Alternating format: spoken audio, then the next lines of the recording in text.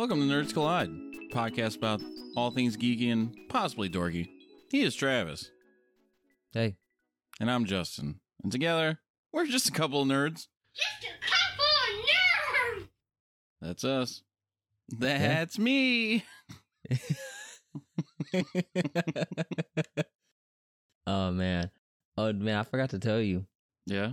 So you know I've been back in Animal Crossing the past probably 2 weeks at this point. Yeah, I was surprised to hear that you're still back in Animal Crossing. It was like you said you were playing it like a few days ago, and I was like, oh yeah. Got that the Millie bells. Yeah, so when I logged back on for the first time in over a year, I was surprised to go to my bank account in the game, and I had $1 million in my savings account and a $600,000 outstanding loan. Tom Nook is like, where the fuck have you been? So since then, I've probably spent over 500,000 bells just doing a massive rehaul and redesign on my island, and probably have paid like $100,000 to my loan. That's one thing I never really, even the first time, even like my first go around with the game, I didn't really care too much about like the interior of my home and designing that. That and the museum, I never really cared too much about. That's interesting. Yeah, when I had a smaller house, I had it designed very well, and I had an actual scheme of things. But then when I started upgrading my house, I was like, I ain't got enough furniture for this. So I just kind of left it. I did like dig for fossils and catch bugs and fish and stuff like that. So the museum was very important to me. Yeah, I don't think I don't know if you can even get all of the fossils, but I just kind of reached a point where it was like 10, 15 days in a row, like the first time I was playing it, where I would dig up the fossils every day, take them, and then he would be like, oh, I already got these. So now I just sell them. I don't even bother. The only time I really go to the museum is I like the aquarium part of the museum. Yeah. So if I catch a new fish, then I'll take it to the museum. But other than that, I stay completely away from there. You don't go and get a coffee? You can go get a coffee? Oh man, you haven't gotten the coffee? No. Man, you eventually can unlock Brewster's Cafe, and then you go there and get a coffee. And then you can actually like get a coffee to go and walk around the island with a little coffee cup. Be like, yeah, man, I'm blowing your mind right now. Well, there it is. There's my motivation to keep playing. Cuz I was kind of reaching the point where I had redesigned just about everything I wanted to redesign, which basically for the most part my redesign just involved me putting waterfalls everywhere. And then I kind of started to get bored, but I did just do I did buy turnips for the first time this back around with the game. So I bought $100,000 worth of turnips. And yesterday, I sold them for $500,000. I'm sorry, I'm looking up how to unlock Brewster because I forgot about that. Okay, yeah, it seems fairly straightforward. You gotta go speak to Captain, at the pier, and then I think he takes you to an island, and you gotta find something. Once you download, blah blah blah. The chatty owl will tell you he's been contemplating opening a cafe, but he needs your help tracking down Brewster. Then you speak. So you start with Blathers. You gotta like get him to talk about opening a cafe. And then you gotta go speak to Cap'n. He runs a boat tour. So you're gonna embark on a tour. You can only take the tour once a day. So you need to talk to Blathers first. All right, well, I'm gonna do that. Then you unlock that cafe, get that coffee, the coffee. Yeah, I'm definitely gonna do that. I needed that motivation, because I was starting to get like I said, it was starting to get to a point where I was like, okay, what do I do now? I think I do want to move want to move where my house is so I can build a cliff and then put my house back on the cliff in the same spot where it was. So I think I'm gonna do that. But yeah, I'm definitely gonna get that cafe now. But you know, I was so scared for the longest time. I was scared to play Animal Crossing again. And today's topic is not Animal Crossing. We're gonna get off of this in a minute. But this episode just takes a turn as soon as it starts. Right. But yeah, I was just really resonant to play it again because I think I talked about it in episode 1. Like that game is just such a timestamp for me. Like right at the beginning of the pandemic, that game meant so much to me at that time that I was scared that if I revisited it, that it would taint that memory. But it just reinforced it, man. Like from the first time I booted it up and that music played, I just had this big old stupid grin on my face, and I just got yeah. I did forget that I have a few residents that I think I want to get rid of. They're kind of annoying. But I only had that one, and then as soon as I kicked him out, he was like, "Here's a gift." And I'm like, "Damn, dude, bye." You still gotta get. Yeah, but yeah, man, I've been having a blast. I've been playing it on all my breaks at work. Nice, and it also just reinforces why that's still number 1 on my list. A little callback to episode 1. Still number 1 to Travis. And you know why it's number 1? Because I'm good at it. You didn't even know about the cafe, dude. I don't know how good you are. You know what? That's true. Because okay. I didn't mean to break your confidence. No, because you know what? My confidence was already kind of shaken. Because here's another reason why I was going to kind of stop playing until you mentioned the cafe. Because sometimes I will be playing Animal Crossing and I'll get this weird anxiety. Because I was like, I'll see people's islands on Instagram. Oh, yeah, man. You can't do that. And I'm just like, man, I could never build that. Like, I could, right? Like, anybody.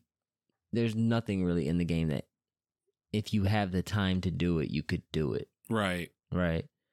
But I just keep looking at it like, man, I would never have the time to sit there and put that much work into that. Like, the things that people come up with in that game are just crazy. Yeah, I've seen a bunch of them and I'm like, yeah, like you said, you could do it, but it's a time sink. And I don't necessarily have or really want to invest the time into making my island look that crazy. Yeah, I've been having a blast. I think eventually when I get an OLED Switch, I'll probably start a new island completely. Yeah, because you can only have one island per console, right? Yeah. It stinks you can't. Well, I don't know if this is true. I'll have to look it up, but I don't think you can cloud save your island and then like transport it if you have multiple switches. I haven't really like dove into that though, so I'm not sure. Yeah, I wouldn't know either. I'm pretty sure if you can, it's a huge pain in the ass. Probably. I know that Pokemon Legends Arceus is the same way. Like you can't cloud save. I'm just like, why is this a thing? Just let me transfer it from different consoles. Right. It's classic Nintendo, though. Classic. Classic. Well, enough about Animal Crossing. Yeah, enough about that. You know what our topic is today? Viewers and Travis. Well, Travis, you know, but viewers? Huh? Just yelling at him. Do you know what our topic is? If you've been listening to the past few episodes, it should not be hard to tell. It's Star Wars. Specifically Obi-Wan. And I think this is going to be not only the last episode for the Obi-Wan Kenobi series, but this is probably going to be our last Star Wars episode for a while. Yeah, for a while.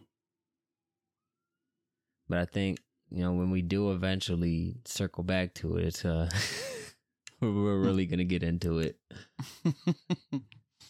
We got plans, dear viewers. Okay, and they're gonna take a little bit to get together. So it's a little tease for episode probably like 50.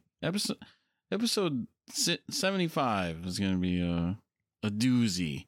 I can't wait until we actually get to episode 75 and it's just like a regular episode. Then I'll find this clip and it'll start the episode. But yeah, we watched parts 5 and 6 of the Obi-Wan Kenobi Disney Plus series. And now we're going to talk about it. Yep, so we're pretty much going to kind of follow our format from the past 2 episodes. We're going to talk about each episode a little bit, talk about the things we like, dislike. We'll talk about our feelings about the series as a whole. Let's dive into part 5. Part 5 starts with that flashback, right? Of Obi-Wan and Anakin sparring. Yeah, I think that's how it opens. Is this the shortest episode in the series? I think it may be. I have no idea. I was not paying attention to It feels shorter. Maybe that's just a result of it, for the most part, kind of being contained to that one setting. Yeah, that's true. Which we haven't had that. I mean, maybe going back to episode 1, we might have been on Tatooine for the majority of the episode, but this episode definitely felt different from all the other episodes for some reason. Maybe it was just that being, it was contained to basically this one setting, but I don't think that hurt the episode at all. I really enjoyed this episode a lot. Yeah, I think this might be my favorite episode of the series. Definitely not for me, at least. It's up there. It's at least in the top 6 for me. It's a top 6 episode for sure. Yeah, I think it might be 1 or 2, honestly. So what'd you like about it? I did like that it was primarily focused on one location. That was cool. And all the characters were pretty much together. Even Darth Vader was there at a point. So every main character was on this one location. So you didn't have stories jumping from planet to planet. Not that I think it hasn't felt disconnected, or I don't think it's felt disconnected when that does happen in this series. But it feels more connected, obviously, when everybody's together. So you've never watched Game of Thrones, right? I never have. That's one show where I'm like, I should probably watch that. We'll get you to watch that at some point. But what it is, and it's on a much smaller scale than Game of Thrones, because Game of Thrones spends like 6-7 seasons with all of these main characters, and they're all spread apart. And then once you get towards the end of the series, you get to the last few episodes, maybe like the last 2 seasons, kind of. They finally all come back together. So it's kind of, this episode almost kind of has that effect, to where it's not only, like I said, the containment, but you're right, you got all of these main characters that have kind of been, doing their own things throughout the series, but now they're all together in this space. So it's obviously, like I said, it's a lot smaller scale than what Game of Thrones pulled off, but it's kind of that similar feel where now, shit's really about to hit the fan now because everyone's here. Right. Yeah. So that was cool. Obviously the revelations or the revelation, I should say, of Reva. Besides the flashback sparring scenes, that revelation for Reva is probably my favorite part of this episode. Yeah, I enjoyed that. Quite a bit. Although there was one part where Reva had Obi-Wan like out where the stormtroopers were, and they were like whispering to each other, but they were real loud, and there was a lot of stormtroopers around. I was like, you guys are not discreet right now. That seems to be a problem in this series, is no one can seem to be discreet. We got Tala earlier on the microphone on the base, just like, hey, Obi-Wan. Yeah. Hey. And then we got Reva and Obi-Wan just in plain, out in the open, just being like, you should fucking kill Darth Vader. Yeah. That'd be cool. I think for me, I didn't see that outcome for her character. I didn't see that either. I 100% believe that she was a youngling. What I thought was that she was a youngling looking for revenge against Obi-Wan and the Jedi, which, I mean, she's still out for revenge. It was just aimed in a different direction. Right. Which kind of begs the question if she's been, I've seen a lot of people mention this online where they had a problem with like, okay, well, she's just been hunting Vader this whole time, but she still did like all of these heinous things. Like she's killed all of these people. And I choose not to read too far into that. I'm pretty sure there'll be a novel a few years from now that'll explain why Reva's character did all of that. But just like thinking right now, she had to do that if she was going to try to get close to Darth Vader. You can't just get close to Darth Vader and be like, no, I don't really feel like killing these Jedi. Why do we have to kill him, Darth Vader? Yeah. Darth Vader's just like, motherfucker. I'll tell you why you gotta kill him, because I'll kill you. Yeah, I don't see the issue with that. I mean, obviously from a humanitarian aspect, I don't want people to kill each other, but if you're gonna be a double agent, you gotta get your hands dirty. Yeah, I mean, she's not gonna win the Nobel Peace Prize anytime soon, but you know, I guess she's not really a double agent, but if you're gonna gain the trust of Darth Vader, you know, you gotta get down and dirty. Right. Talking about that sparring scene a little bit, I watched a version on YouTube where it was just like it from beginning to end without cutting back and forth. And we'll talk a little bit more about like cutting back and forth when we get to part 6. But when you watch that scene just straight through, it enhances it a lot more. But that is my favorite part of, besides the Reva stuff. Those flashback scenes are brilliant. Yeah, I did enjoy those. I like how basically those sparring scenes was just kind of to show like how Obi-Wan and Anakin both kind of knew what each other's weakness was. Yep. So Vader believes that Obi-Wan's weakness is that he shows too much compassion and mercy, and he feels that's why Kenobi will always ultimately lose. And vice versa, Kenobi believes that Anakin need to prove himself, and his aggressive nature and not being mindful enough is his weakness. Just calm down, Vader. You're too aggressive, man. Yeah. I think the only part of it that kind of took me out was just seeing how old Hayden Christensen is. Yeah. I'm surprised that they didn't do like a Leia treatment and just a CGI over his face, but it honestly probably makes it better just because it shows the I don't know. I guess in sort of a story aspect, it doesn't necessarily lend to the show, but in terms of like Hayden Christensen coming back to Star Wars, it's cool to see. So obviously, yeah. I mean, visually it looks off, but I just when I was watching that scene, I was just like, my thoughts were, it's cool that he was able to come back and film this scene, because he, for the most part, he's not in the Vader suit doing the Vader scene stuff. Yeah. So I like that he was able to get like this major scene in the series. Yep, that's true. But yeah, it does look it does look a little off on screen though. Which is especially funny because it doesn't look off when Ewan McGregor, like in the flashback, just because Ewan McGregor looks exactly the same. Ewan McGregor looks younger than Anakin in that sparring scene. Well, that's what happens when you turn to the dark side. You get old, man. I also like, jumping ahead a little bit, I also like how in part 6, Vader has that line where he was like, and that's why you always lose. And I was like, dude, every time you've sparred or fought with Obi-Wan, he's literally beat the shit out of you. I'm going to talk about a line that made me bust out laughing later, but yeah, that is really funny. And what's kind of underrated in this series is O'Shea Jackson Jr., Ice Cube's kid. Oh yeah, he's smoking it. Yeah, I was like, he's good, man. He was real good in Straight Outta Compton, but also that's like playing his dad, so like he had a lifetime of preparation for that. Right. But yeah, I was pleasantly surprised.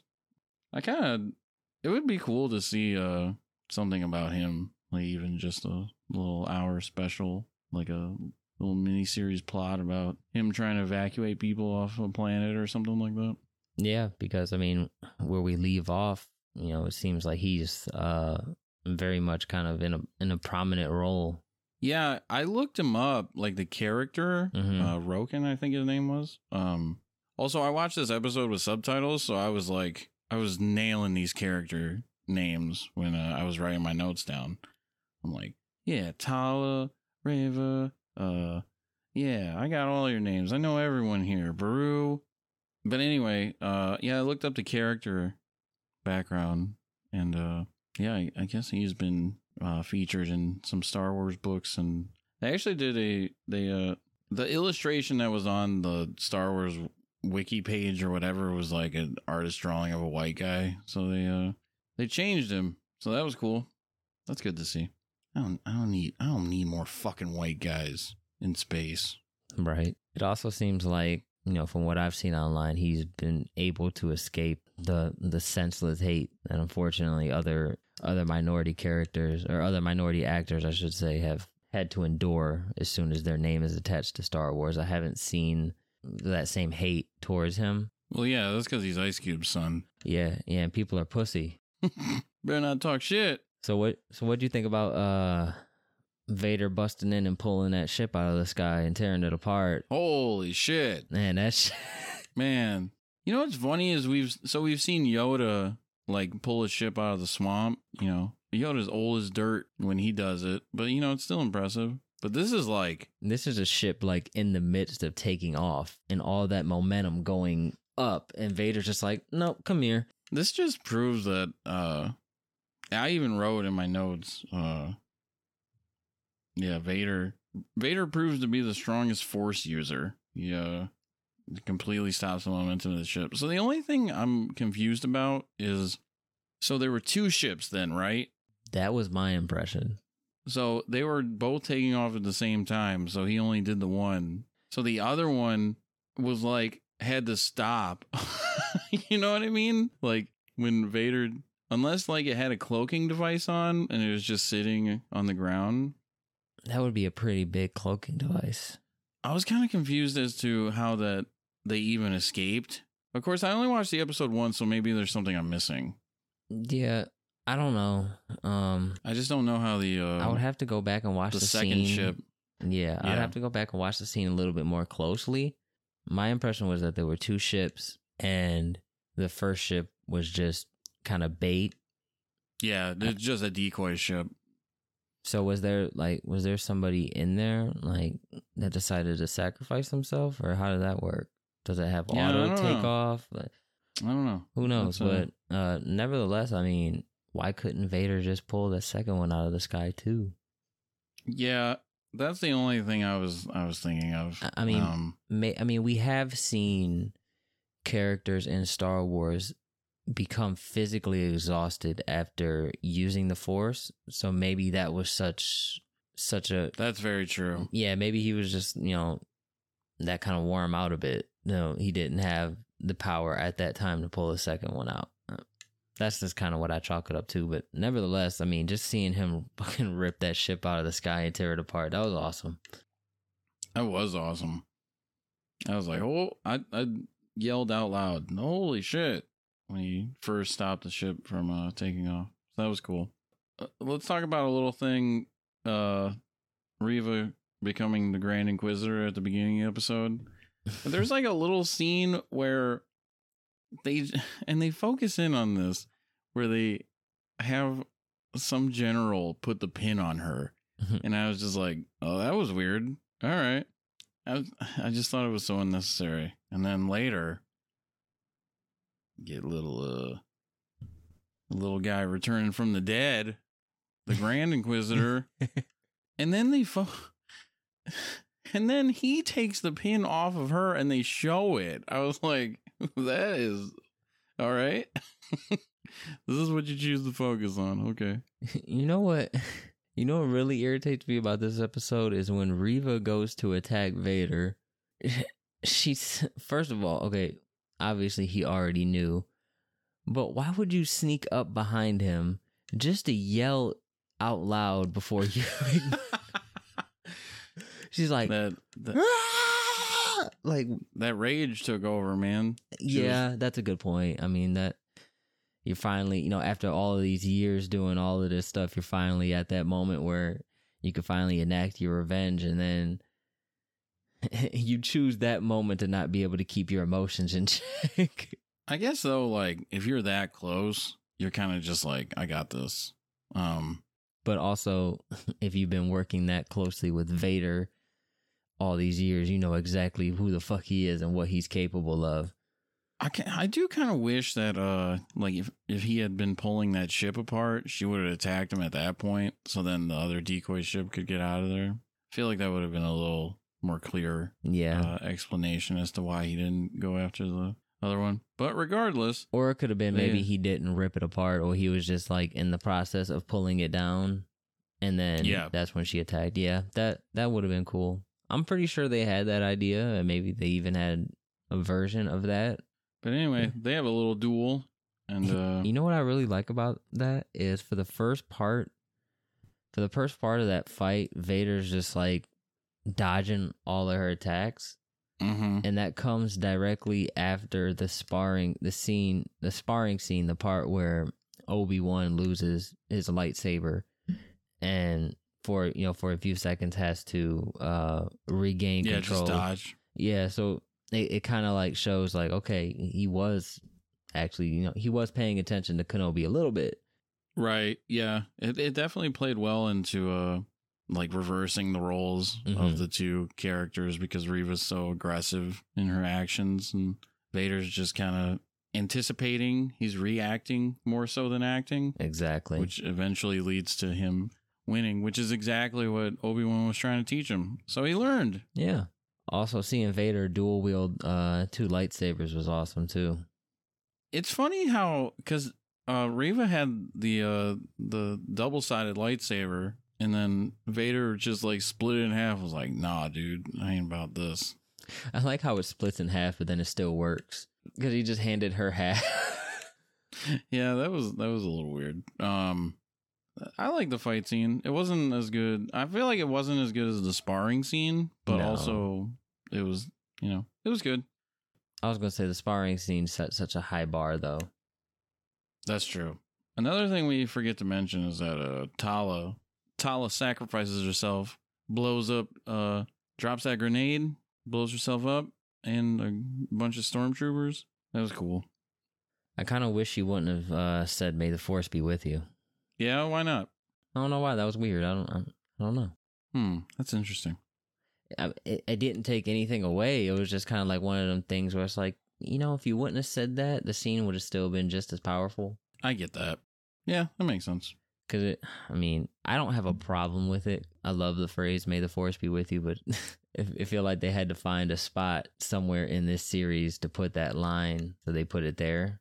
It doesn't... Oh, I don't know. Anyway, maybe we'll get to that. Yeah, so then Vader stabs Reva. Grand Inquisitor comes back from the dead. You know what, though? Like, it's dumb, but also makes sense in the context of, like, Star Wars as a whole. Because even like you said last week, or last episode, I should say, like, they brought back Darth Maul.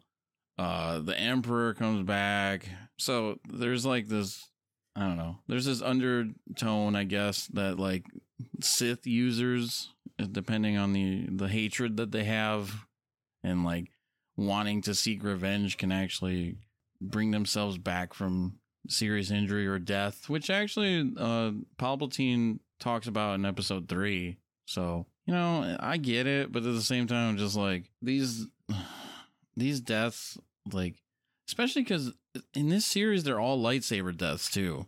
Yeah. It kind of diminishes the fact that it diminishes the effect of a lightsaber, I feel like. I literally had that same thing written in my notes, that I feel like it taints the lore of that weapon. And also, like, how stupid is it that you literally just said you were able to heal and survive for the need for revenge, and then you leave her alive? I didn't even think about that. Like, okay, I get it. Like, you have these main characters who, for timeline purposes, have to survive things. But Reva was a character, like, you could have killed her. I honestly think she should have died there. I felt it would have been a little bit more impactful. They should have did that double tap, man. Grand Inquisitor comes up. He's like, "You dead?" Right in the face. Yeah. So I think moving forward with Star Wars in general, we just need to have a rule of thumb. If we don't see a funeral scene for you or you're being decapitated, we should assume that you're alive and just, chilling in a bacta tank somewhere, healing up.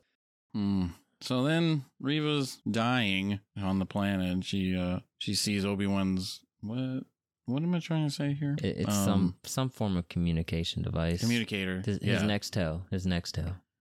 Yeah, he's got that chirp. Fat Joe's like, "Where you at, Obi-Wan?" Yeah, his communicator goes off, and it's Bale talking about Luke, and Reva puts the pieces together and goes to Tatooine. Another gripe I have with this episode is I feel like we didn't get enough Leia. Yeah, she was busy trying to put that thing together, or put the door back, whatever. Yeah, they kind of like effectively just kind of like gave her something to do in this episode to just kind of like, what's the word I'm looking for? Kind of just occupy her time. Yeah. Yeah, they had to give her something to do to get her out of the way. To be fair, though, like, I didn't necessarily think that was a bad thing, because there was a lot of other things in this episode that meant a lot, and I didn't, even though that's such a small thing, I feel like if they would have given Leia, like, more important, like, prominent role, potentially could have been a little too much for the episode. Yeah. Felt a little weighed down. This isn't even about these episodes at all, but I was, like, in the room, and somebody was watching this Lego series that's on Disney Plus, and it's like about these like space mechanics who like take odd jobs around the Star Wars universe, and like Darth Vader's involved in it. There's an episode where somebody brings in a Naboo starfighter, and they're like doing a joyride, and then they get caught by the Imperial Star Destroyer. Yeah, those are the names of that ship, right? The like the one from the beginning of A New Hope, that a Star Destroyer? Yeah, I believe so. So he gets caught up, and then Vader is like, captures the guy piloting it, and is like, "Oh, so you just accidentally shot our, because those Lego like games and stuff try to be funny, and it's like, oh, so you weren't paying attention, you just drove up to our ship, you didn't even realize it." And he's like, "No." And he's like, "What kind of ship would have that power to distract you that much?" And then he shows him, and then there's a flashback to episode 1 where young Anakin drives that or pilots the Naboo starship, and blows up that little base in the first one. And I was like, actually, that was super cool that they had that flashback for Vader, and he was like having the time of his life, even though I hate that scene in general. But that was cool. Anyway, I don't know why it reminded me of it, but I had to tell you about it because that's a Star Wars nerd thing. Nice. So do you have anything else for part 5? Nothing else really stood out for me. Yeah, not really. It was a good episode. I liked it a lot. Yeah, it was a perfect what's the word? Penultimate episode? Is that a word? Second to last. Let's do some research. Penultimate. It is a word. Look at you. Last but one in a series of things. Second last. Oh yeah. That's cool. That's a new word. Look at you, Travis, teaching me things. So yeah, I think that was kind of a perfect way to go about a penultimate episode. And then we get to part 6. Part 6. It starts off with Reva searching for or being on Tatooine. I do want to point out that like she just got stabbed by Vader, and she's just walking around like at this open wound. I have a similar issue with something else later down the road, but yeah, I agree. It was kind of quick. I mean, the Grand Inquisitor was out for like 5 not 5, but like 4 episodes from his from his wound, and here you are right back at the top. I guess, which kind of gives credence to your point that she should have just died. Yeah, and that would have been it. I guess let's just get into this now. I'm not necessarily a fan of Reva's plot in this episode, in episode 6. So it does a couple cool things. It gives more screen time for Uncle Owen, and we get like an actual proper look at Luke Skywalker, which they did pick a pretty good actor to play young Luke, I thought. And we get Beru, which we haven't seen since New Hope.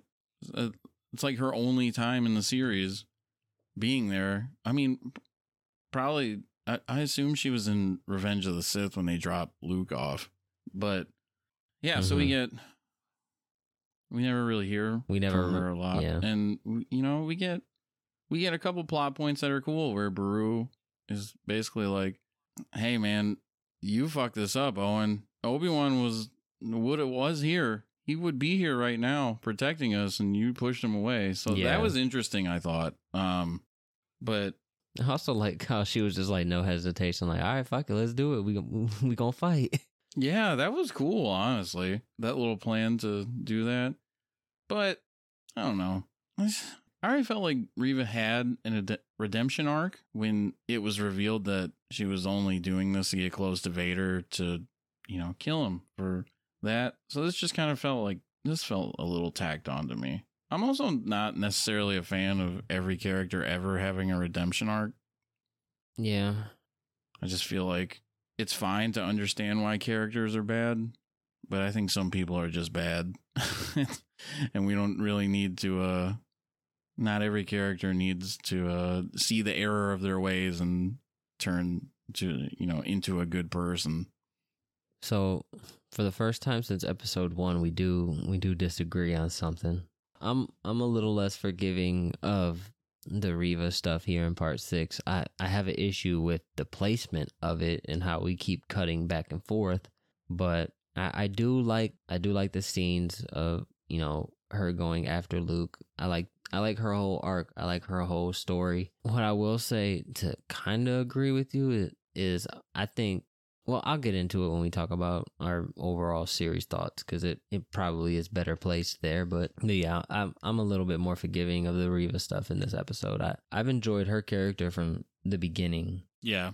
And I think as the series has progressed, her character's gotten stronger, and then ultimately where her character ends up, I think I don't have an issue with it. Could they have maybe done things a little bit better, like she doesn't show up right at the top of the episode, like she didn't just get stabbed? And yeah, but I also don't think just learning that she was hunting Vader is enough of a redemption for her. Maybe if that's actually what it was, then I wouldn't have that feeling. But since we've seen this like bigger redemption of her, like sacrificing Luke, or not sacrificing, but not actually going through with that, maybe because we've seen that, then now the reveal that she was hunting Vader seems a little bit smaller in scale. I don't know. It's subjective though. Yeah, it doesn't ruin anything for me. I'm just kind of like, all right. Yeah, I mean, if that would have been it, I wouldn't have been like up in arms, like, oh, they ruined this character.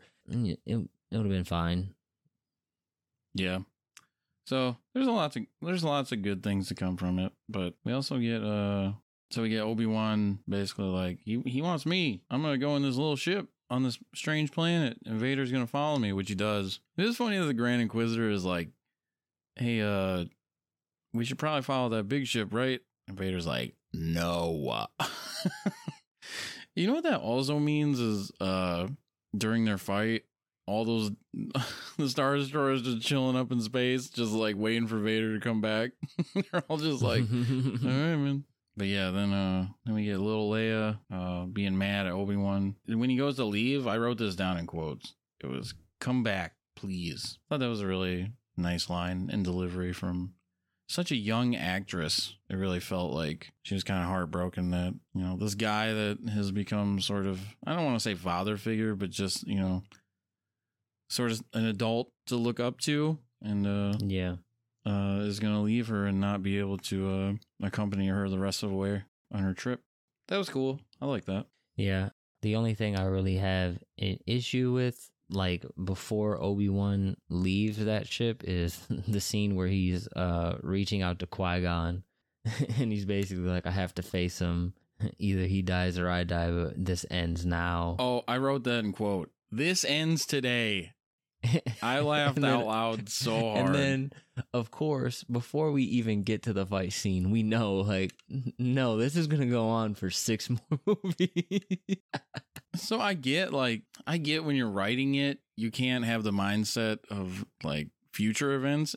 I mean, you can in terms of, like, who to keep and stuff like that. But in terms of, like, character motivations, you can't really have the future, especially when it's something, because the original Star Wars movies came out in the 70s. So you can't really, when you're writing a prequel, have their motivations be tainted by future actions. I get that, but it's just really funny to hear Obi-Wan be like, this ends today, and then, like, we still have to wait another 10 years for I guess I should be forgiving of it and not say that I have a problem with it, but maybe that I just found it amusing because ultimately I do believe that Obi-Wan went there with the intention of ending it. I think ultimately he just got cold feet, and that's why he didn't ultimately finish Vader off. But yeah, I think he would have, but he saw Hayden Christensen's face in the mask, and yeah, and also you see once that mask is split and you can see his face clearly, you kind of see his eyes go from red to blue. Yeah, I should be forgiving of that because he probably went down there with the intention of decapitating old Vader. Good old Vader, good old decapitation of your bud from a long time ago. Let's get right into it. The fight scene. What'd you think? Is this the best Vader Obi-Wan fight? I mean, yeah, because the other two are A New Hope, which is nothing, and then we had that fight a couple episodes ago. I might be a little bit partial to the one in episode 3 or part 3, just because it was so dramatic and Vader was stalking him, and it was really cool to it was just a really cool dynamic. But this one, felt a little bit more balanced, so that was nice. Well, I'm a little bit more partial to the fight scene in episode 3, but I mean episode 3, Revenge of the Sith. Oh shit, you're right. And I get people shit on it. They say, "Oh, the choreography is terrible, or it's over choreographed, and the dialogue is weird." But I've already told you guys, I'm a prequel apologist. I love them. I'm gonna stand by them. That fight scene on Mustafar is awesome. I don't care what you guys say. Honestly, yeah, it's fun. It's good. I like that one. But I think this one is better though. Oh wow. Yeah, I think this one is better.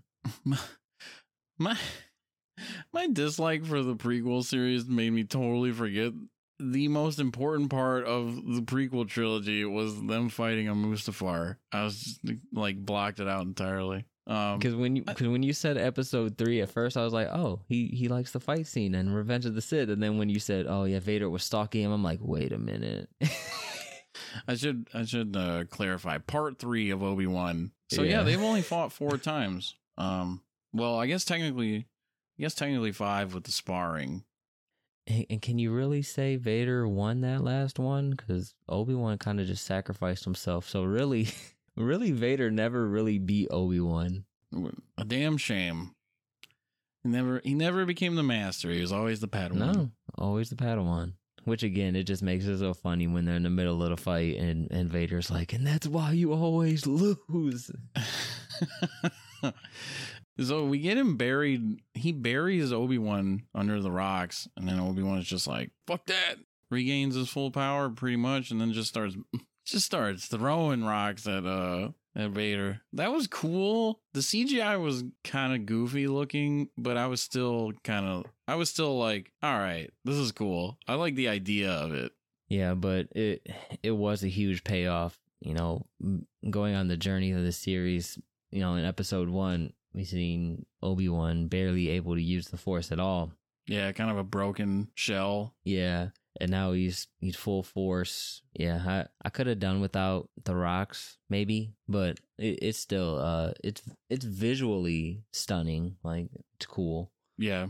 But yeah, I think him just kind of tearing apart Vader's suit and then ultimately splitting his helmet, I felt like that was enough for me without him, like picking up all the rocks and throwing them at him. But it was still cool. I don't have a problem with it. But yeah, when he split Vader's helmet, I was like, that's sweet. Then we get a look at Hayden Christensen inside the suit. Little Anakin's face. Which again is just kind of like, it's full circle for me. The past 2 episodes I've been saying, I think the greatest thing that this series has done has connected Anakin Skywalker to Darth Vader in a way where now when I see Darth Vader in the suit, I visualize, burnt up Hayden Christensen behind it. Right.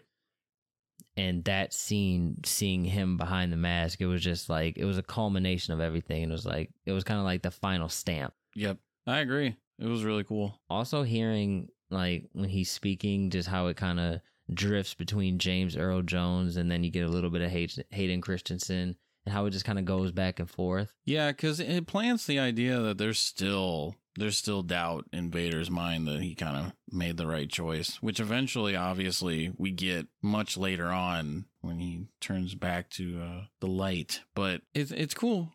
I was going to ask you, do you think that's ultimately why Obi-Wan leaves him alive? Is that he feels or he senses that good still in him? Yeah, definitely. I think also just seeing his face, because it's easy to block out when he's wearing the mask. You can separate Vader from Anakin, which exactly what we did, what you're talking about in terms of, bridging the gap before the series. You could easily just kind of separate Anakin and Vader into 2 categories, basically into 2 different characters. But yeah. So having that shot of him in the helmet, I think definitely was jarring to Obi-Wan and prevented him from ending things that day. You know what is a weird thing? So like the Star Destroyer is up in space just chilling, waiting for Vader to come back. And like Obi-Wan just gets out of there alive. Like they see a ship go by and it's just like, oh shit, that's Obi-Wan. Should we follow him? I'm like, no, we should wait for Vader. I am curious as to, I mean, this isn't really, you don't need to see this, but it would have been nice to see Vader go back onto the ship all busted up and people just, looking at him in his defeat. Yeah, I guess I imagine that they went and picked him up. And that's probably why they didn't go after Obi-Wan. So the first time you've seen the fight scene and ultimately Obi-Wan decides to leave him alive, like, were those your feelings the first time? Or the first time when you watched it, were you like, well, that was stupid, why didn't he kill him? No, I definitely had those feelings of like I understood why. Yeah, I had to think about it for a minute because the first time I watched it, I was like, man, that was kind of silly. But then, I mean, you got to realize that not everything needs to be verbally explained. Yeah, that's true. And also, because I mean, imagine if Obi-Wan like goes into this dialogue where it's like, he kind of starts it where he's like, my friend is truly dead, but I still see the light in you, so I'm going to leave. Some weird dialogue like that where he kind of like over-explains. Over-explains, and now you're taking away from the scene.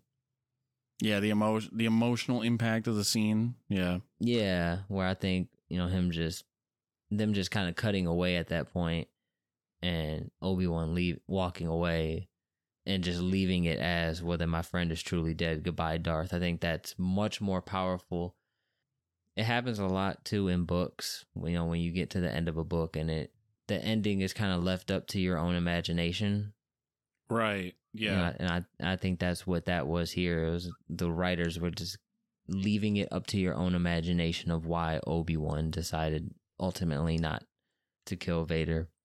But it's always funny to see the Twitter reactions when we get stuff like that in media where it's, things aren't explained as the way people think that they should be. It's always funny watching people overreact on Twitter. And this is dumb. What? Why didn't he give him a long monologue?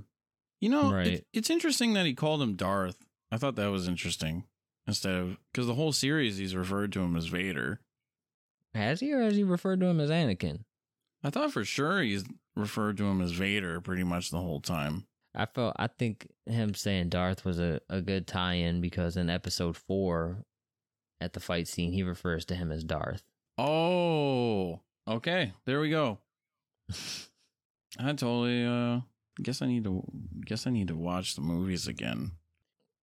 To double back on what we were talking about before with the Reva stuff, I really wish with this fight scene we would have stayed with the fight scene. Cutting away to the Reva stuff, I feel like that was a mistake in editing. Maybe not a mistake, but I would have preferred to just stick with the fight, because I like the scenes with Reva and Luke, but it wasn't until the second time I watched it that I was able to fully appreciate those scenes. Mm-hmm. Because my first viewing, I mean, we're in the middle of this fight scene that's been anticipated for the entire series. We're finally getting it, and you keep cutting away. I'm not paying attention. I'm watching what's going on screen, but I really don't care what's going on in that moment. I'm in my head thinking about, what am I missing? Like, what's going on in this fight scene that I'm missing out on, because we got to go back to Reva.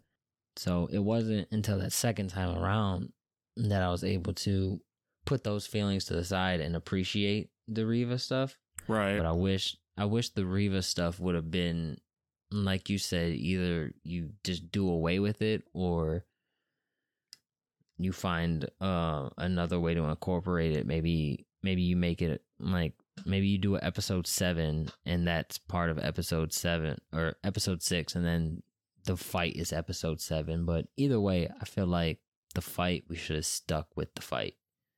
I definitely agree that was a mistake in editing. If they would have done the fight just straight up, and then after Obi-Wan leaves, cut to the entire Reva stalking Luke, I think that would have worked in the sense of we get to see the entire Darth and Kenobi fight, and we understand that because we're not seeing Kenobi, he is currently on his way to Tatooine to, protect Luke. So, yeah. And I mean, and it's literally just about every lightsaber duel we get in any Star Wars movie, it cuts away from it at points. But when you're cutting away from, a lightsaber fight, you have to be cutting away to something that's equally as interesting. Right. You look at Revenge of the Sith, when they would cut away from Mustafar, you were getting Yoda versus the Emperor, which was, it's another lightsaber duel. It's equally as interesting. Episode 1, when you cut away from Darth Maul, Qui-Gon, and Obi-Wan, you're cutting away to, like a battle, like two armies battling, and then the Anakin, the Naboo starfighters going after the space station. Yep, and then in episode 6, you're cutting away to Han and Chewbacca and Leia. You're cutting just about for the most part, every other lightsaber scene where we cut away from it, we're cutting away to something that's also interesting. Right. I mean, you could argue that the stuff in episode 1 is not that interesting to cut away to, and maybe probably episode 2 as well, because you're cutting away to the clones versus the droids. Yeah, I think you can make a case for episode 1 and 2. When you're cutting away to that stuff, it's not as interesting. But also it ties into the movie, because the whole movie in episode 1 is building up to, those sort of plot lines. And especially in episode 2, like, it is Attack of the Clones, the Clone Wars, like. Yeah. So it has, plot. It has weight in terms of plot to justify cutting 2. So yeah, and I guess it's also the format too. Those are movies, where this is a series in the format of a series. Even if it is a mini series, you can just as easily slot that into another episode in of itself. yeah, And then you kind of build some things around that. Maybe you do some setting up for the ultimate fight with Vader and Obi-Wan. I would have liked to seen just 60 minutes of them fighting, honestly. the old 60-minute fight, huh? Yeah, I definitely agree. They shouldn't have cut away from it. We should, especially because they didn't cut away in part 3 during their fight. I mean, all the characters were kind of in the vicinity. Mm-hmm. They did, because they cut to Leia running through the tunnel. But those felt like minor cuts, because there was like an extended time where we were getting just Darth Vader stalking Obi-Wan, but it didn't feel as egregious, I guess.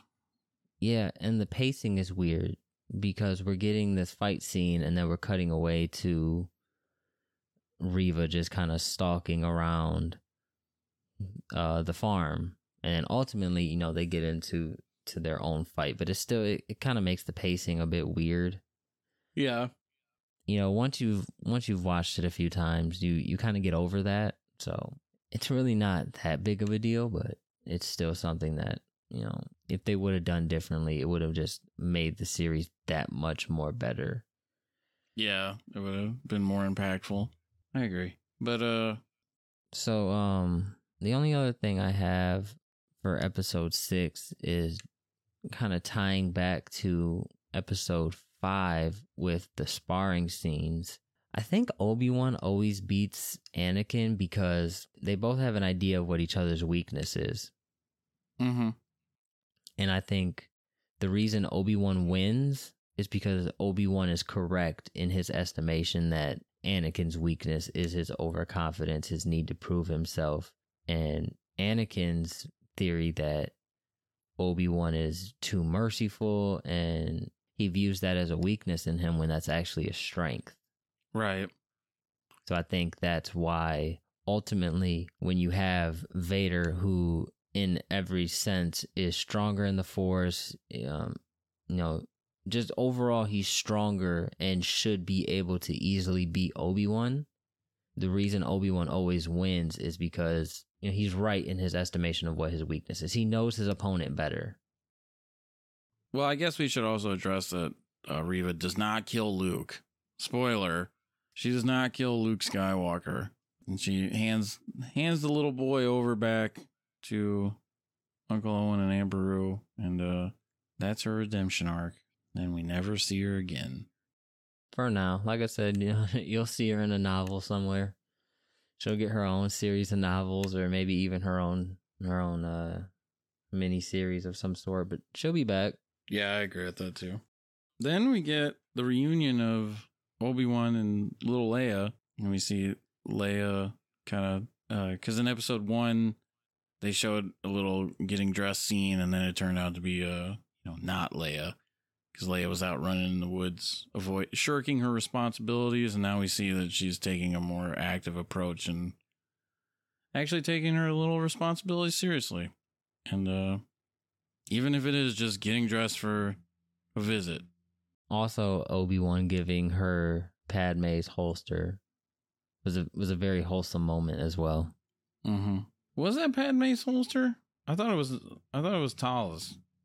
You might be right. I'd have to go back. Well, either way, it is impactful. I guess I just assumed it was Padme's, but yeah, you're probably right. It was probably Tala's. God damn it. Travis, get your shit together, man. You don't know anything about Star Wars. Son of a bitch. Yeah, and then what does he say? When does he say hello there? That's when, so after he leaves from reuniting with Leia, he goes back and he packs up his house. Oh. Because he's gonna move, and on his way to where he's going to be, living where we find him in episode 4. He stops back off at the Skywalker farm. Yeah, give him a little toy. And Owen's like, hey, you want to meet him? So he meets little Luke. And that's where he drops the, hello there. Which is a perfect way to end the series. Little underrated point of this episode is we see Qui-Gon. Yeah, Qui-Gon looks old too. I guess you still age in the Star Wars afterlife. Yeah, so we get a full-blown Qui-Gon talking to Obi-Wan. You know what's funny is episodes like 1 through 3, I was like, man, we better get Qui-Gon. And then by the time we finally get him, I was like, we probably didn't really need him. But it was cool that we got him, though. I definitely wasn't sure if we would get him because it had been so long, but that was a nice wrap-up of a little plot point. Yeah, it was nice. It was a nice bow on top of the present. Now we gotta wait another 10 years before Luke Skywalker, or actually I think it's like 9, because I think they're like 18 or 19 years old in A New Hope in canon. I like also how when Obi-Wan is talking to Leia and to Bail, they kind of seemingly slightly leave the door open for future seasons of Obi-Wan Kenobi. Mm-hmm. He just kind of gives that line, if you ever need me, you know where to find me. So who knows? Maybe more adventures with old grumpy Obi-Wan and little Leia are on the horizon. I wouldn't be mad about that. I wouldn't either, but I'm hoping that they just leave it alone. Yeah, I kind of hope that they, if they're gonna do a second season, I think Luke and Leia need to not be a part of it. Oh, I just remembered. I do have one more nitpick with this episode. Yeah. So remember you started off and you said you felt it was kind of silly to just have Reva walking around right after she was, just attacked with the lightsaber. Yeah. Like 5 minutes after we see Vader helmet split wide open, we see him sitting down talking to the Emperor with a whole brand new helmet on, just fine, nothing wrong with him. I don't even remember that he talked to the Emperor. And it's like not even 5 minutes after we just seen him get his ass whooped. He's all torn up. He can barely breathe. And then 5 minutes later, he's sitting in his castle on Mustafar, whole brand new suit. Oh, he's probably got he's probably got like 3 or 4 of them just laying around. He probably has a closet full of of Vader suits. What am I gonna wear today? I would like to think that Vader he has all black suits, but then he has a white suit. He's just like, oh my god. How fucking weird would that be if he just had a different colored suit, like a red suit? Man, that'd be kind of sweet though. A red suit might be kind of sweet. But yeah, so I don't have a problem with that scene in itself. I have a problem, again, just where it's placed in the episode, because we're just coming off the heels of seeing him beat up, torn apart. It's just a little jarring to see him just A-okay, just sitting there, chatting it up with the Emperor. What I think they should have did is they should have either had that scene take place after the hello there, as much as I think that's a perfect bookmark. I think after that you can kind of circle back to Vader and have that scene, and you still have a perfect ending to the series. Or they could have did what Marvel does and put that as an after credit scene. Yeah, that would have been. But just don't have it right after Vader literally was just near death, and then now he's just fine. I'm of the belief that I don't even think that was really necessary. But like you said, if it's going to be in there, then there should have been more of a distance between the ending of the fight and his talk with the Emperor. I think it's necessary in a way where we meet back up with Vader in episode 4, he's not actively looking for Obi-Wan. So you have to explain why he let it go. Because in this series he was hunting Obi-Wan. And now with that scene, you basically you have the explanation of why he essentially, just lets it go. Because of I forget exactly the reason of what the Emperor said. He said something like you're too. I don't know. I forget what he said, but yeah, I know what you're talking about. I do remember that. I don't remember the line, but I remember the sentiment was that he was too fixated on Obi-Wan. Yeah. That's what it was. The Emperor was saying that Obi-Wan means too much to you or something like that. Maybe the Emperor felt threatened that Obi-Wan could potentially pull Anakin back to the light. Either way, I felt like that scene was somewhat necessary just to make it make sense that when we meet back up with Vader in episode 4, he's not like, where's Obi-Wan? But that's all I had for part 6. Yeah. Part 6, it was good. It was great. I liked it. It was great. Okay. So let's, you want to take a little break and then we'll come back and we'll kind of give our I always say what kind of, like, we're not going to. We might, when we come back, we might give our thoughts on the series as a whole. But, don't hold your breath. We might just start talking about Paper Mario. Nah, that'll be next episode. Spoiler for next week. Yeah, let's take a break. All right.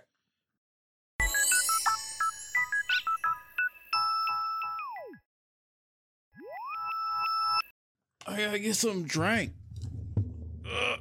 Need your drink and your 2-step. I had my headphones off, so I only heard it, like, I heard you talking and then had to, like, lean in to. So I'm leaning in thinking it's like something important. It's like 2-step and a drink.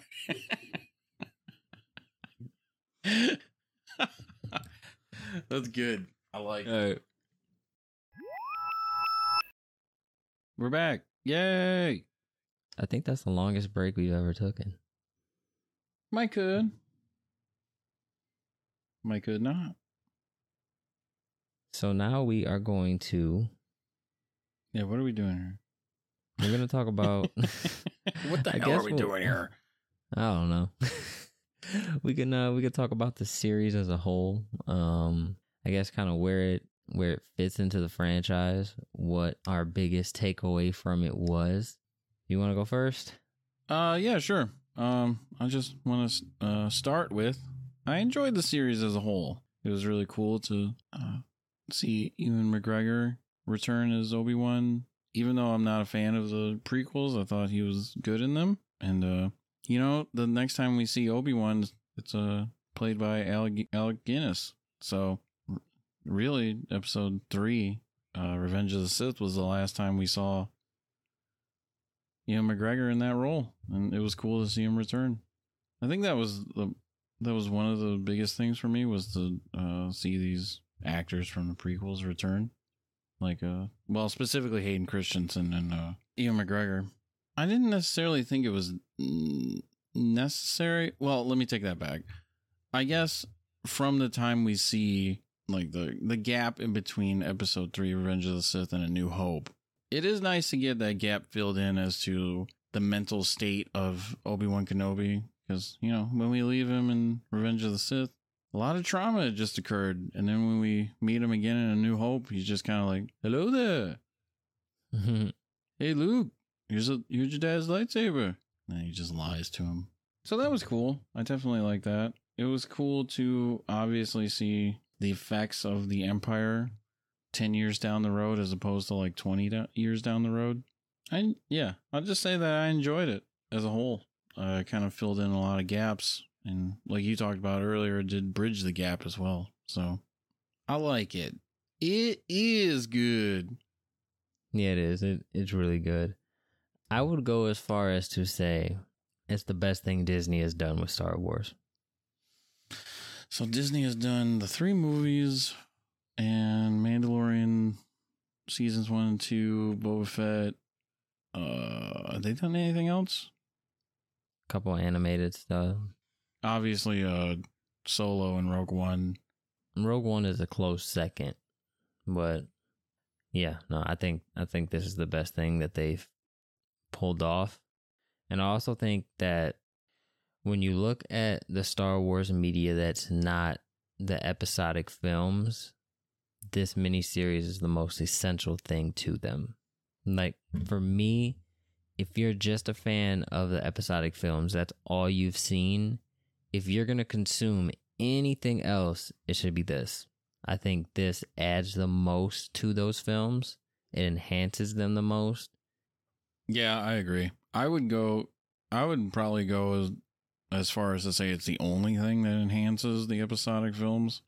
Even like something like Rogue One, while it's really cool, I don't know if it's necessary to watch to appreciate the story as a whole.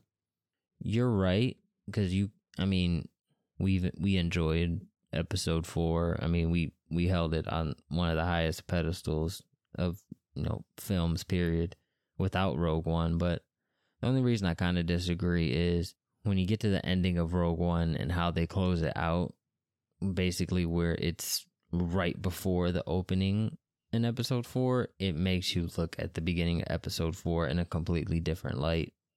But yeah, I guess that's true. Is it essential? No. It enhances. It brings a new perspective to the scene instead of like adding all of this character development and growth. Whereas in this series, you get that in abundance. Right. Yeah, I agree with that. The other thing I have is, obviously, I've said that the best thing that this series has done is what they've done for the character of Vader and how it bridged the gap between prequel Hayden Christensen Vader and the Vader that we have in 4, 5, and 6. You know what?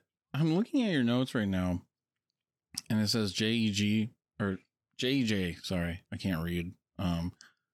JEJ Vader. And when I had just woken up and looked at the notes, I was like, what the fuck is a JJ? I'm like, that must be the actor that wore the suit in the original trilogy. I didn't even fucking think of James Earl Jones until just now. Idiot. I just woke up and was like, J.J. Vader, what the fuck? All right. And then just kind of went about my day. It was like, I don't know. Yeah, you are right, though. It does definitely bridge the gap between the prequels and the original trilogy in a way that makes sense, because obviously they were made years later. So, those movies stylistically are different just based on the time period they were made and the story that they were trying to tell. So this is kind of like, oh, let's get back to sort of like smaller, more barren planets, which in story sense makes sense. In terms of plot makes sense, because we're in the middle of the Empire kind of just taking over everything and destroying everything. So makes sense. The only other thing, I have 2 more things to add. One is a question, but the other thing I have is something that came to mind when you were talking about your thoughts of the overall series. It's, when we get Obi-Wan in episode 4, when he tells Luke that his father was basically betrayed and murdered by Vader. And it didn't connect with me until just now that in the fight scene that we get in part 6, Hayden Christensen has that line where, "You didn't kill Anakin, I did." Mm-hmm. I didn't connect those 2 things. So that's just another thing, that simple line it just adds so much more depth to that dialogue in episode 4. Yep. Yeah, I thought that was really cool. But anyway, Anyway, I had a got question. a question. So I think we have 3 characters in this series that benefited tremendously from what this series was able to pull off. Obviously, Vader, Obi-Wan, and Leia. Mm-hmm. I've already kind of given my answer saying it was Vader and how they were able to bridge the gap between the 2 different ones. Out of those 3, which one do you think benefited most or gained most from this series as a character? I think Obi-Wan. You think it's Obi-Wan? Yeah, I just think when we meet him in part 1 of Obi-Wan, he is like I keep saying, he is a broken man. He's not his former self. We see him working, which is weird anyway.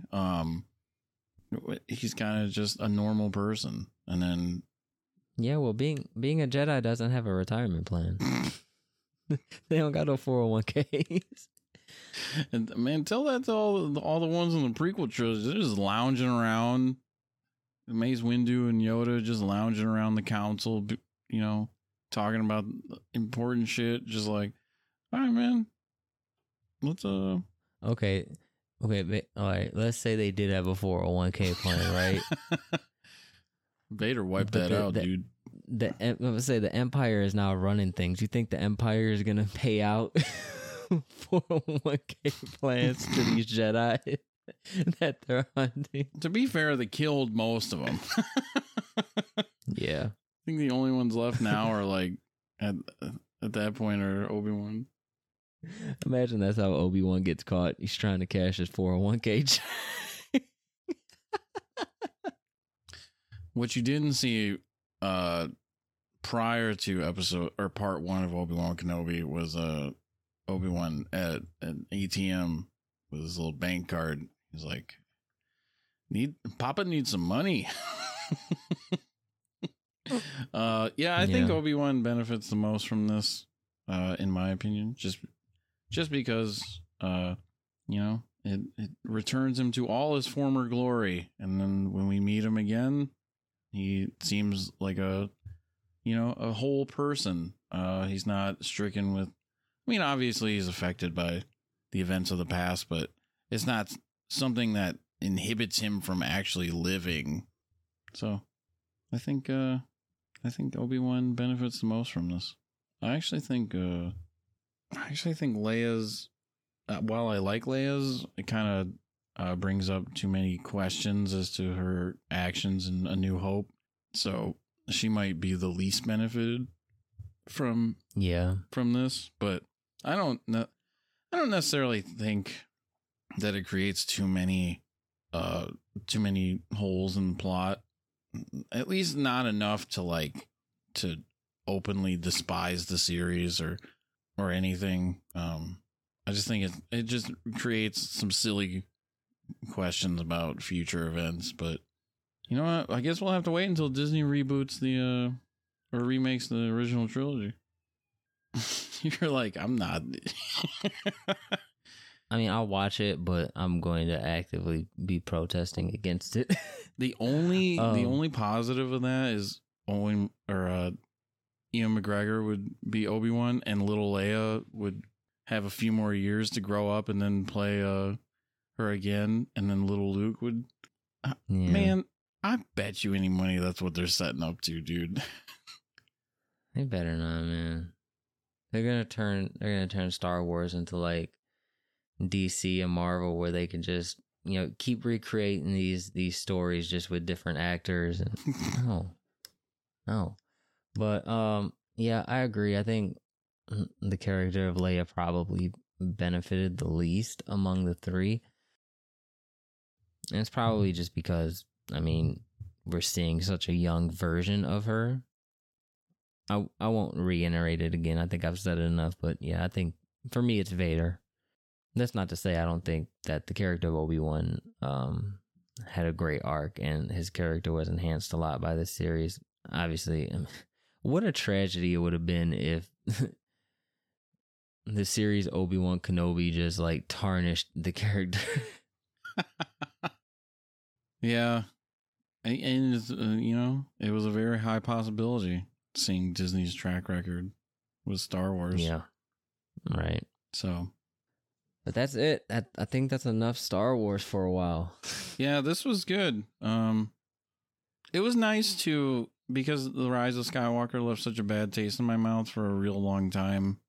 It was nice to watch something Star Wars related, and even though I have my nitpicks with it and little gripes and whatever, it was nice to return to Star Wars and actually enjoy my time watching it. Because really, for me, like I said, I don't like the prequels, so it's been so fucking long since I've like actually enjoyed something. I mean, I guess I liked Force Awakens and I liked The Last Jedi, but it was nice to, and I didn't pay attention to a lot of online criticism of it, or I tried to steer away from it more so. So it was nice not to have something. It was nice to enjoy something Star Wars related and also not have it ruined by the internet. I agree. Yeah, I echo those same sentiments. And for me, it was nice to get back into the fandom that I have just been actively ignoring and purposely staying away from the past maybe year and a half, even though I was keeping up to date with the Mandalorian series. But with the Mandalorian, I didn't feel that connection with that series there were certain points that kind of tied into other stuff that were real big moments that I enjoyed, but overall the 2 seasons, they're not anything that I'm rushing to go back and watch. Right. The Book of Boba Fett, I still haven't watched that. Maybe I will one day, but yeah, no, it was good to enjoy Star Wars again, even though there was still, those so-called fans who were just, tearing it down. I mean, and I guess they have the right to their opinion. If you don't like it, cool, that's fine. But like we talked about last episode, I don't need to get back into it. But there are those fans that are just terrible human beings that kind of make you want to separate yourself. So, but yeah, it was nice to enjoy Star Wars again, even though I've never not enjoyed Star Wars. I've just kind of stayed away from it. But yeah, there was a time when I actively was like, thinking like I'm probably never gonna watch anything Star Wars related again, just because this is like ruined for me forever. I mean, I was gonna go back and watch the original ones, obviously, but yeah, it was just everywhere for a long time. Yeah, it was in my Google suggested news for like 3 years, talking about Mark Hamill hates Star Wars, how everyone hates Rian Johnson and everyone hates Star Wars, but they continue to watch it and it's still a box office success, and just don't watch it. I will say I think these miniseries or these, Disney Plus series are cool, but I am ready for Star Wars to get back to the movies. I think it should be a long time before they go back to some theatrical thing. I don't know if I guess depending on what that is, I don't even know if I'm interested in seeing I don't know what I'm interested in terms of Star Wars anymore. Don't get me wrong. I want more movies. I don't want anything near the Skywalker family. You don't want any Rey movies? No.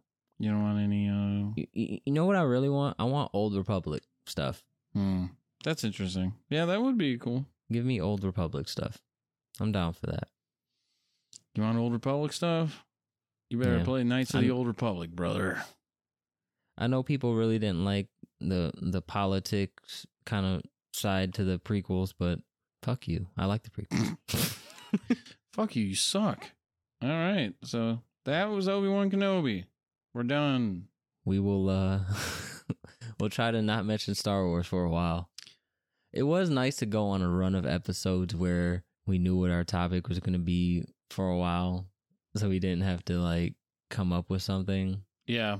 Not that we have to really come up with something, because we just pull from whatever we're into at the time, but it was nice to kind of have it planned out for the next few episodes, I guess. I agree with that. It was also nice. It was also kind of nice to be like topical. We were in with what was currently happening. We were in the know. We're a little behind. Well, just because of our recording schedule, but Yeah. if we were doing every week, we would have been in it. Also, when did those episodes come out? When did part 6 come out? 2 weeks ago? Yeah, about 2 weeks ago. And this is going to come out in a week and a half. I mean, we're a little behind the ball, but I still think it's still relevant. I think the only other current thing that we've talked about on the podcast has been when you played Kirby. Oh yeah, true. We talked about that. And if you're waiting for us to talk about more topical things, it might be a while. Yep. So next episode we're gonna be back to our regular scheduled programming. Yep, of whatever we're into at the time. Yep, and you're not gonna know what it is until you press play. So or you read the description. But yes, press play, please. All right. Well, it's time for us to recommend some stuff. And surprise, surprise, I actually have a recommendation ready, locked, ready to go. woohoo! I did it.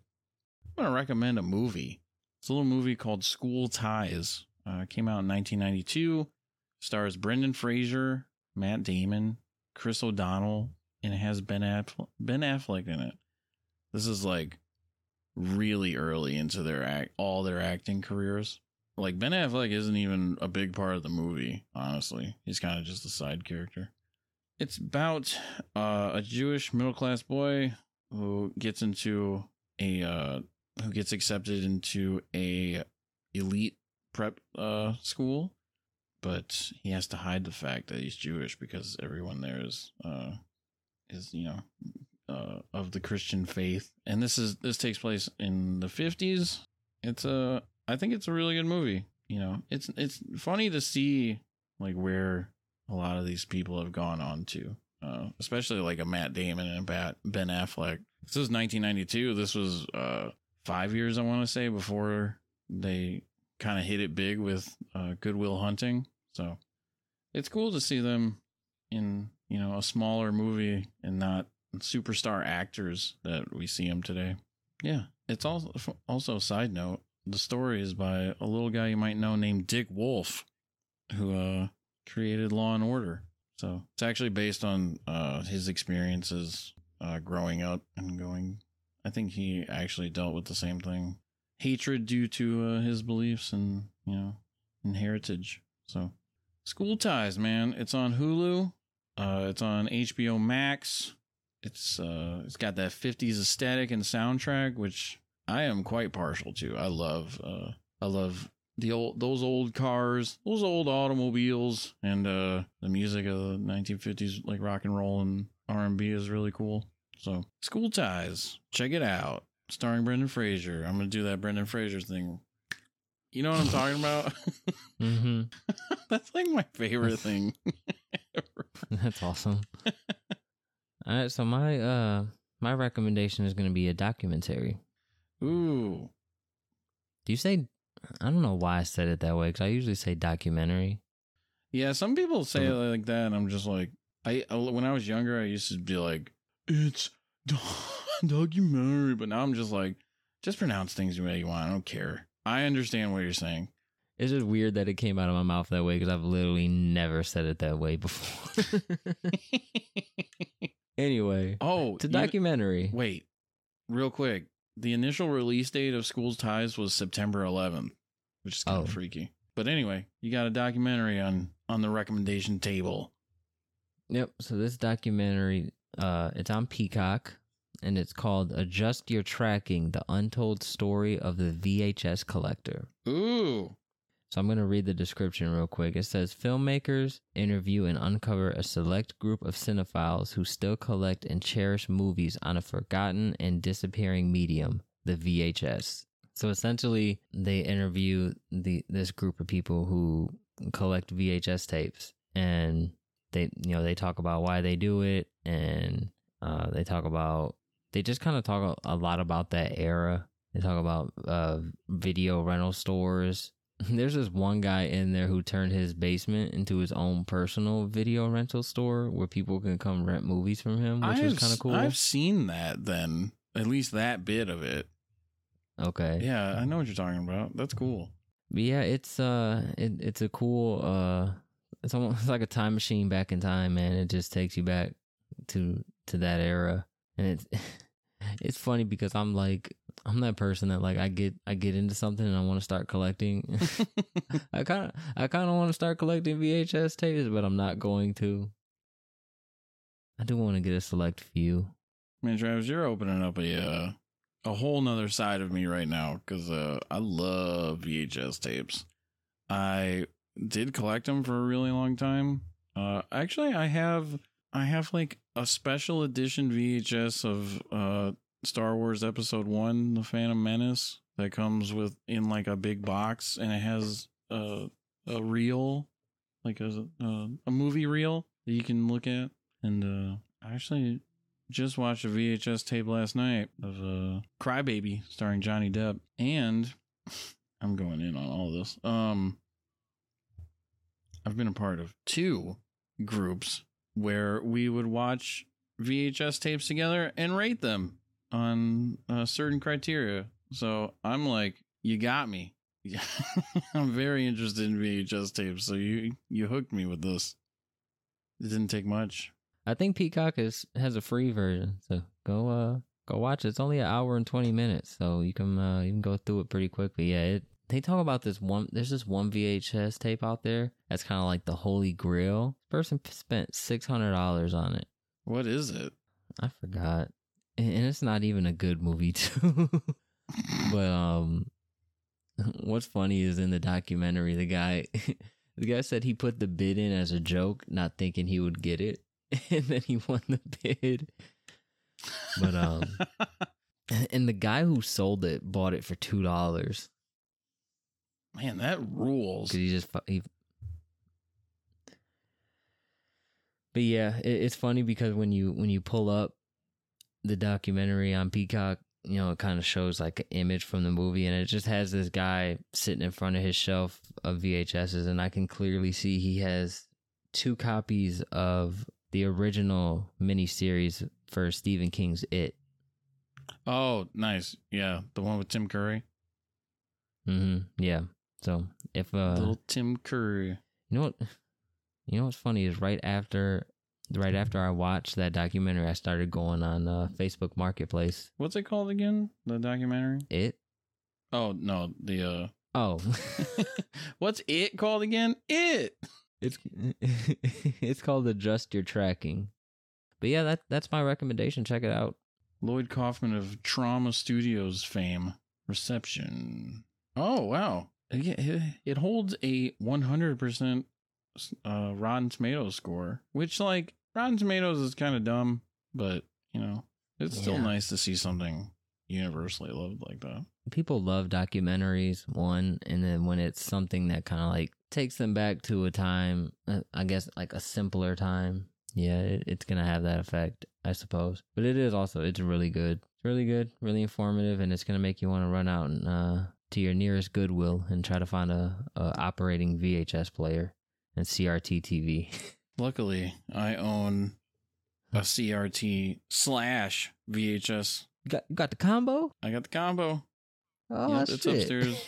I haven't watched a VHS tape in a long, long time. I actually gave some away. Actually, it's funny. I recently was hanging out with somebody and they were like, let me show you my VHS nook. And like, it was a whole little like room, like portion of a room where they had like chairs in front of a CRT and they had a VHS player and VHS tapes in front of there. And I was just checking them out. Like, that's awesome. I always enjoy like when people get a chance to show off their collection that they're really proud of. Yeah, it's always nice to see to hear somebody, you know, be shown something that they are passionate about, or be told something they're passionate about. Not necessarily in this case like passionate about, but just something you're proud of, like you said. We need more of that in the world. We need people showing me stuff that they like, not showing me stuff that sucks. I also think we need never mind. We're gonna get a little too preachy in this episode. Well, let me tell you something. No, I was just gonna say that I like collectors who they're not in a rush to like get a complete collection of whatever they're collecting. Like, I think the thrill of collecting is going on the hunt for things and finding them naturally, as opposed to, Yeah. let me go on eBay and pay, 4 times the market value for this thing because I need to have it for my collection. And I completely get, sometimes if you've been looking for something, if you've been looking for something for years and years and years, and that's like your last missing piece, like, yeah, go for it, but it's also just kind of like the same theory in life, enjoy the journey, not the destination. Yeah, I agree with that.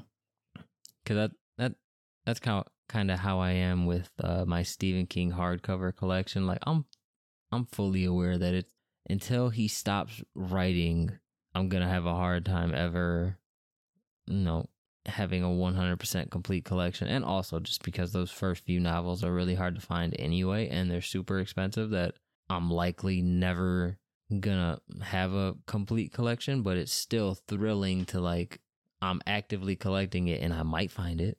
Who knows? You might, but then again, you might not. Oh, someone's balloon is floating away. Aw, poor balloon. I think that's our sign to go ahead and float away ourselves and wrap this episode up.